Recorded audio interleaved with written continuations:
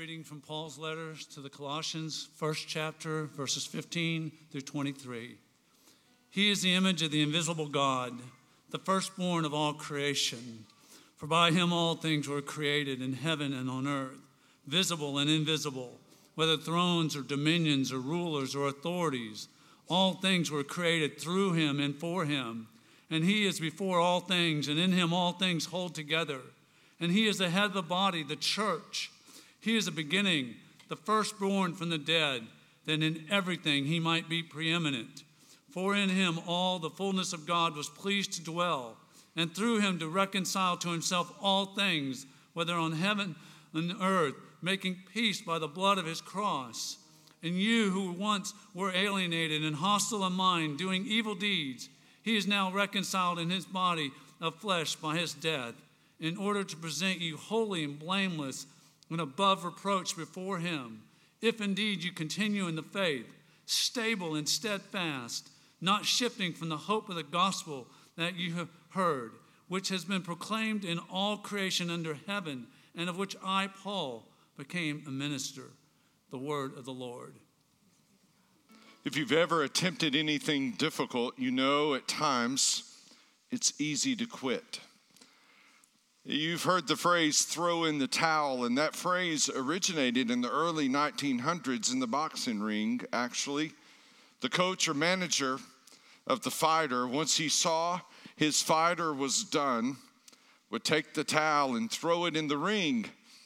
And throwing the ring in the towel meant the fight was over, the boxer was done, there was no more fight left in him. At some point in your life, if you're not there today, you'll get there, where the fight leaves, where you wonder if you can take a next step in front of you.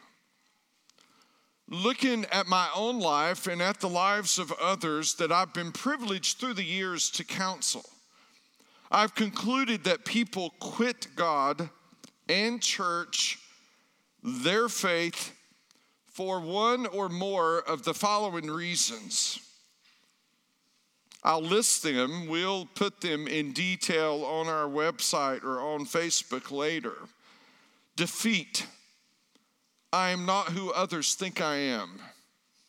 The person who battles inner defeat. Discouragement. I am not who I want to be. Doubt. Jesus isn't who I thought he was. Disappointment. Others are not who I thought they were. Disillusionment. Being a Christian isn't what I thought it was going to be. People quit because of defeat, of discouragement, of doubt, of disappointment, and disillusionment. Maybe you check one or more of those boxes this morning, and if so, this sermon is for you. Paul writes to the Colossians in answer to this about the greatness of Jesus. And as I shared a couple weeks ago, they're facing two heresies that are plaguing the Colossian church: pluralism, legalism. Legalism says Jesus plus anything. Jesus plus rules and regulations equals faith. Pluralism is Jesus and anything. I'll have a little bit of Jesus to go with my little bit of whatever it may be. So pluralism and legalism can easily end up plaguing any of us. And as a result, they're tempted to quit.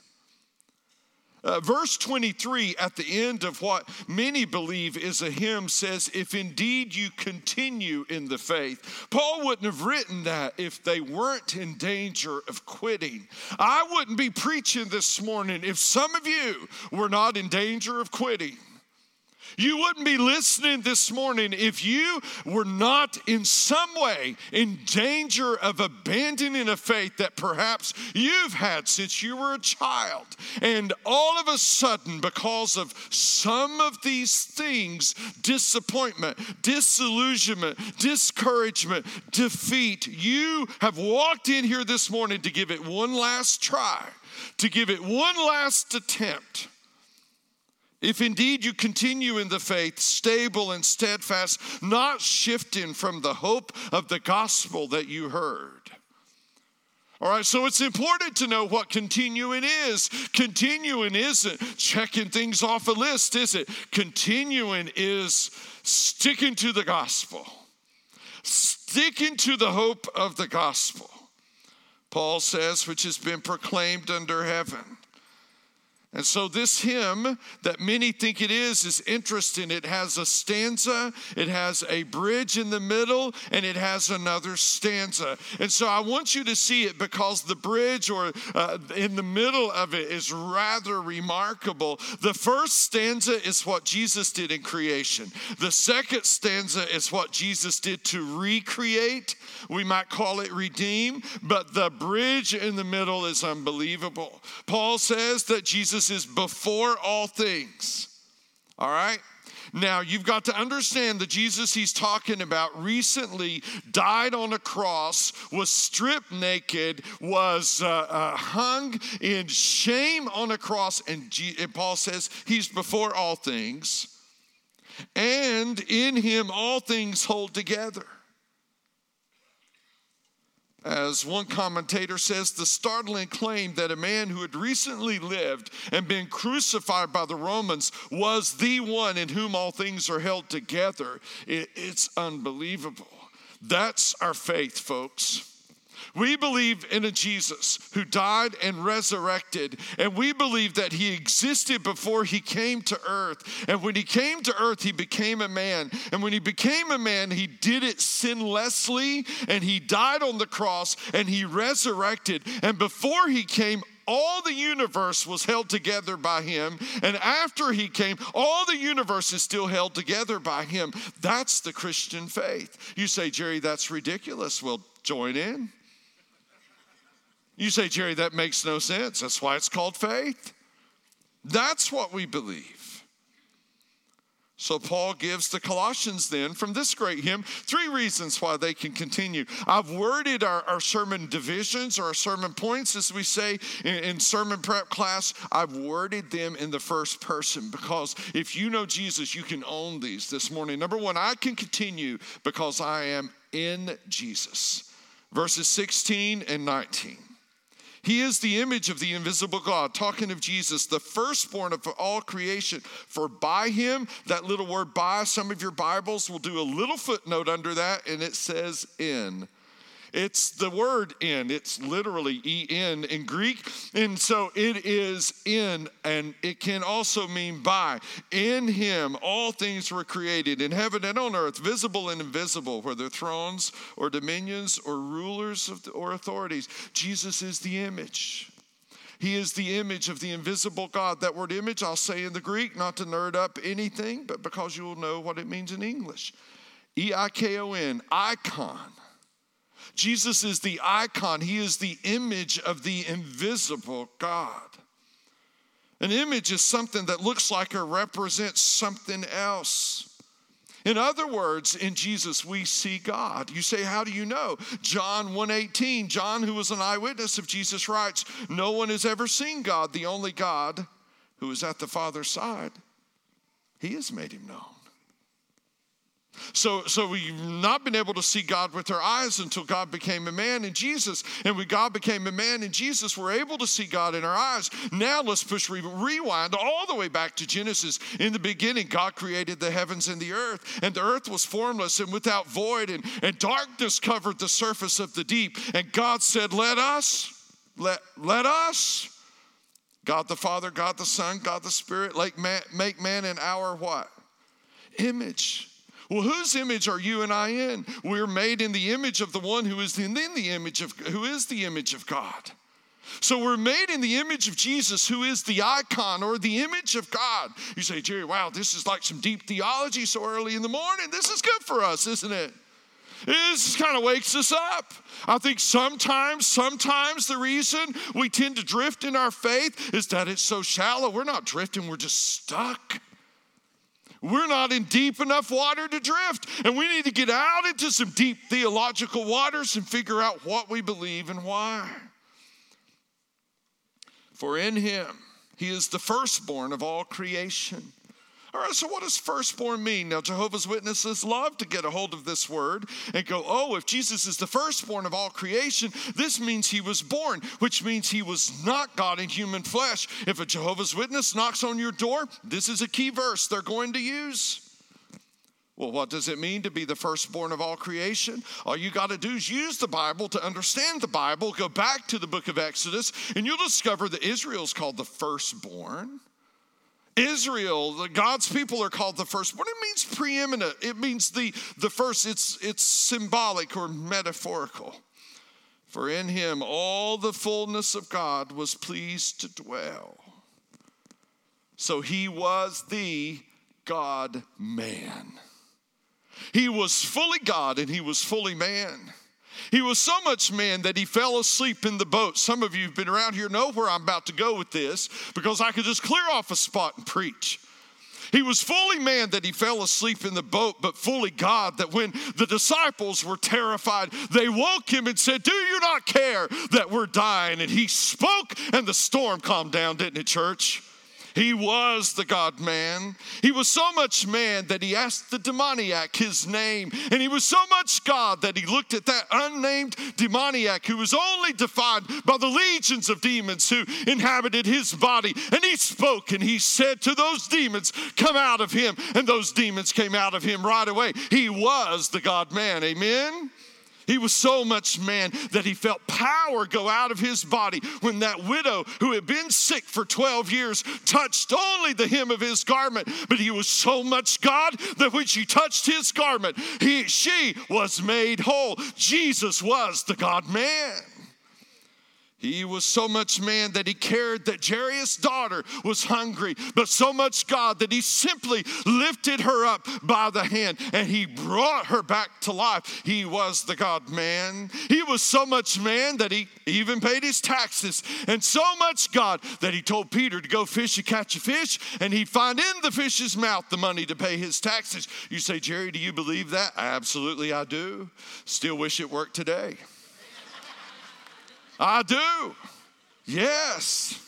He was so much man that he got hungry when he was tempted.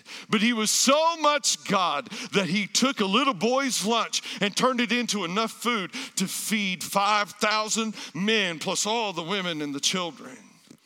He was so much man that he wept at the tomb of Lazarus. And he was so much God that he spoke into that tomb and called the name of Lazarus. And Lazarus came out of that tomb. He was so much man that he screamed to his Father at the cross, my God, why have you forsaken me? But so much God that he spoke 3 words in English, 1 word in Greek. It is finished. And at that moment, redemption was gained for everybody who would come to God by faith in Jesus Christ. Jesus was the God-man. We've come to worship him today, haven't we?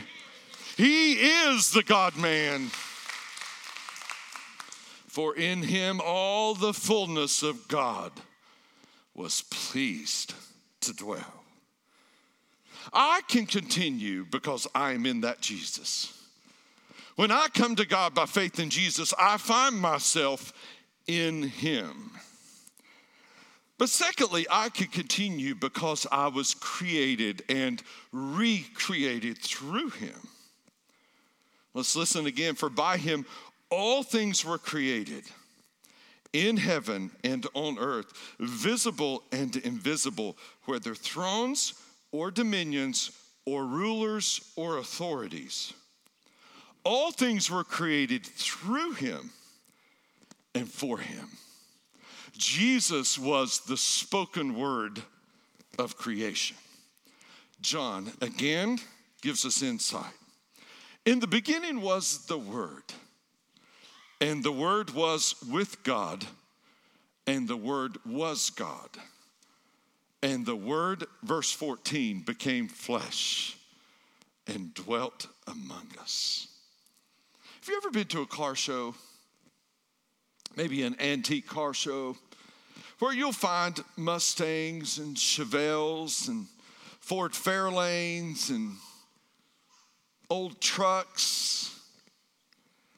What happens? I was invited a couple years ago to pray at a car show, and I barely know how to put gas in mine, so I don't have a clue what it takes to get that car in that kind of shape. Recently, I saw Daryl Gaddy pulling his Mustang. It looks like a 65 or a 66. I don't know which it is, but it's going to be beautiful. And I saw him pulling it, and I saw him the next Sunday, and I said, man, that looks good. He said, it should by now. It's taken a long time. But what I noticed that day at that car show is that those people who've worked on those cars, they proudly stand beside them. And they're thrilled when somebody looks at their car or opens the doors or checks it all out, because blood, sweat, and tears have gone into that car of theirs. Why? Ownership is costly. It's costly. If you don't believe me, quit renting and buy your own place. When you rent, it's costly to the landlord. When you buy it, you're doing the repairs, aren't you? Ownership is costly. It's one thing if Jesus is the image of the invisible God, which he is. It's another thing if that Jesus is willing to create. Because ownership is costly. What did it cost Jesus to create? It cost him his life. When Jesus said, let us make man, it meant that he would become one with that word. And he would eventually die as one by crucifixion. That's what it cost Jesus to create. Now, if you're a parent, you get this a little bit. Because when you decide to have kids, to quote Wendy's grandmother, go, when you got kids, that's all you got. Right? Everything in your world changes, doesn't it? Everything. You used to sleep. You used to just to go out whenever you wanted, wherever you wanted, however you wanted. And all of a sudden, no, that doesn't happen anymore. Everything in your world changes. When kids come in the picture, it's costly to create, isn't it? And for Jesus, it was ultimately costly. Verse 20, and through him to reconcile to himself all things. What things? The things he had created, whether on earth or in heaven, making peace by the blood of his cross. That word reconcile means restoration of fellowship between God and sinners. When Adam and Eve sinned, fellowship was broken. There was a distance created between us and God. A distance that exists today if you sin. All things, one day, all of creation will be reconciled. Meaning that, here's my understanding, don't have a lot of time to develop it, but I think if you look at the word new, behold, I am making all things new in the book of Revelation, I think it is existing earth with purifying fire, and that purifying fire then makes this existing earth new. Meaning if you've gone to the grandest places and seen the greatest scenes, one day you'll see them again, but new. If you've seen sunsets that blew your mind or watched the sun rise over the ocean, one day I am convinced when God makes it all new, you'll look at it with amazement. That's what it means to reconcile. The kingdom of God is perfect harmony with God, creation, and others. That's what it looked like in the garden. But I want to point to something beyond creation, because I think maybe we lose sight of this, or at least I know I do. And perhaps you'll find that you join me in this. He is the head of the body, the church. He created creation, and it was by him, for him, and through him. But then he created the church by his death and his resurrection, which was also by him, through him, and for him. But there's something different about it. How is it different? It's the same difference in the two examples I've given you already. It's one thing to put your work into a car and call it a baby. It's another thing to give birth to one, because that's a real baby.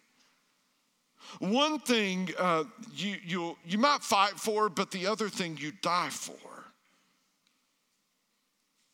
Jesus, when he created the heavens and the earth, that's one thing for that to go awry, as it has with weeds now infesting what once weeds did not infest. But it's a completely different thing when his humanity does it, people he created. And it's also significant then that being the head of the church, and when you come to Christ, you're part of the church, then he feels what you feel. There's a different connectivity from Jesus to the church than Jesus to the Grand Canyon. Maybe we forget that. If he's the head of the body, then there's an organic relationship between Jesus and you, unbroken. Because you're his body and he is the head.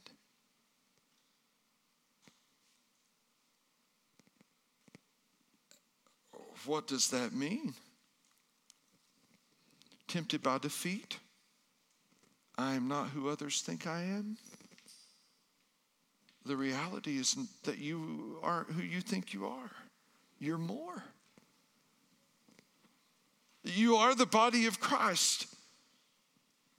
The head of which is the church, the head of which is Christ, the church, you belong. This is why Paul can write with assurance in Romans 8:31. I love these verses. What then shall we say to these things? If God is what? For us, who can be what? That's right. Wow. If God is for us, who can be against us? He who did not spare his own son, but gave him up for us all, how will he not also with him graciously give us all things? Who shall bring any charge against? Put your name in there. All right, let's try that. Because this is about you if you belong to Jesus. So we're going to do it on the count of 3. I'm going to say, who shall bring any charge against? And just put your name in there. Who shall bring any charge against? It is God who justifies. Who is to condemn? Say your name. Who is to condemn? Christ Jesus is the one who died. More than that, who was raised, who is at the right hand of God, who indeed is interceding for us. Who shall separate us from the love of Christ? Shall tribulation or distress or persecution or famine or nakedness or danger or sword? No. No. You can continue because Jesus created you knowing the cost, and he recreated you by redeeming you, by dying for you on the cross. Thirdly, I can continue because now I live for him. For by him all things were created in heaven and on earth, visible, invisible, whether thrones or dominions or rulers or authorities. All things were created through him and for him. And then verse 20, and through him to reconcile to himself all things, whether on earth or in heaven, making peace by the blood of his cross. It's all for Jesus. Every bit of it's for him. It was created for him in the first place, and it's recreated for him in the second. So why do we need to be reconciled? Remember what the word means: a restoration of fellowship between God and sinners. We need to be reconciled because according to verse 21, we were hostile, alienated, and hostile in mind, doing evil deeds. So here's the news flash. I love you, but we live in a world that says we can't speak anything negatively about sin and sinful people. We can't do it. As a matter of fact, in some arenas, it becomes hate speech. Just a few weeks ago, we had a bishop of the Anglican Church of Australia that happened in here. Like, how in the world do you end up here? 4-week vacation in the States, driving from Tennessee to Boone, Googled, found us, landed here. I met him out front as he was leaving. Alan Michael preached that day, and he talked about the heresy that came from Alan Michael. I'm kidding. So at any rate, he stopped and we talked. I went to Google him then. I thought, who is this guy here? He's got 57 churches, evangelical, Anglican church, 57 of them under him in Australia. Listen to an interview where he sat down to talk because in Australia right now, they're battling the reality that if from the pulpit someone were to speak of sexuality in any way that goes against the cultural norms that now exist, it's called hate speech and they can put them in jail. And this bishop has written about it, being interviewed about it. So neat to talk to him. The reality is, whether you or I like it or not, there's a whole arena, an array of sin that we come into the world with. We're born with it. We battle different things. The song we sing, I Speak Jesus, lists them out, doesn't it? Addiction, anxiety, fear. There's a host of them. Romans 5:8, but God shows his love for us in that while we were still sinners. If you're ever going to come to Jesus, it's going to cause you realize you're a sinner. You just have to. Christ died for us. So who doesn't want to live for a God like that? Years ago, I was in Birmingham, maybe 20 some years ago, Birmingham, Alabama, with a family who had a family member who was having a heart transplant. As we waited, as the heart came in, we heard the helicopter land with the heart. I sat there in that waiting room and thought, as that man was having a heart transplant, could you imagine living the rest of your life not thinking every day about the person whose heart beats in your chest? I think every day of my life, I would think about the person who made a decision at some point that upon his or her death, if their heart was in good shape, somebody else could have it.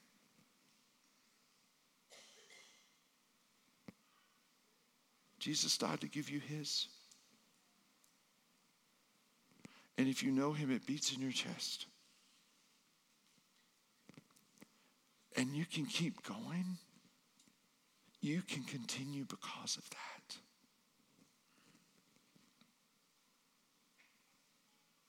You can keep going because of that. Who doesn't want to live for a God like that? Let's get back to our reasons.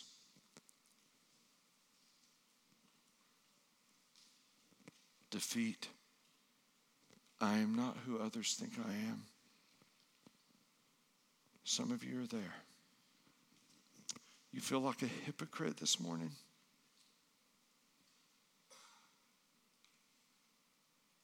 Because you think if others knew what you did last night, they'd wonder why you're sitting here this morning. would you please listen to the Spirit? Convict. And also encourage. Discouragement. I am not who I want to be. Maybe I could put you in good company. How many of you would say, I'm not who I want to be? Yeah. We've got space, don't we? We all have space. Doubt. Jesus isn't who I thought he was. I lived there for a bit of my college career, and Jesus lived with me through it. Disappointment. They weren't who I thought they were. And all God's people said, amen. They aren't. Neither are you. If you've come to church to find a bunch of perfect people doing it right, this ain't it. Nor will it ever be. Disillusionment, being a Christian, isn't what I thought it was. Well, then maybe that's a good thing. If you discover Christ in it. So there's something interesting that happens in this text. And we're going to close with a song we've just sung, because perhaps you can sing it with a bit more conviction. Could we, Neil, put the words of the text up here again?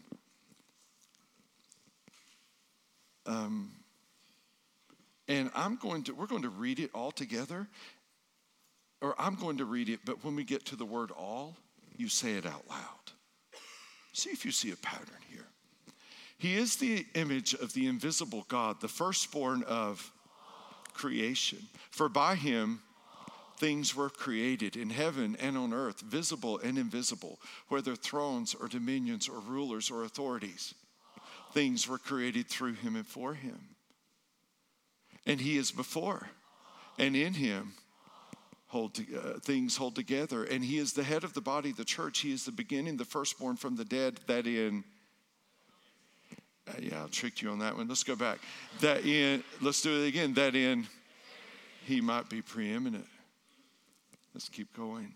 For in him the fullness of God was pleased to dwell. And through him to reconcile to himself things, whether on earth or in heaven, making peace by the blood of his cross.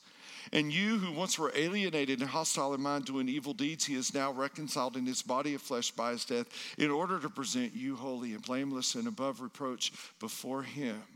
If indeed you continue in the faith, stable and steadfast, not shifting from the hope of the gospel that you heard, which has been proclaimed in creation under heaven, and of which I, Paul, became a minister. Something tells me that Paul wanted to make a point about the tiny little word all. And that whatever doubt, discouragement, disillusionment, defeat you may feel, there is a Jesus who is over what, class? He's over all of it. There is a Jesus who is able to take care of how much of it? All of it. Would you stand and let's sing that one more time?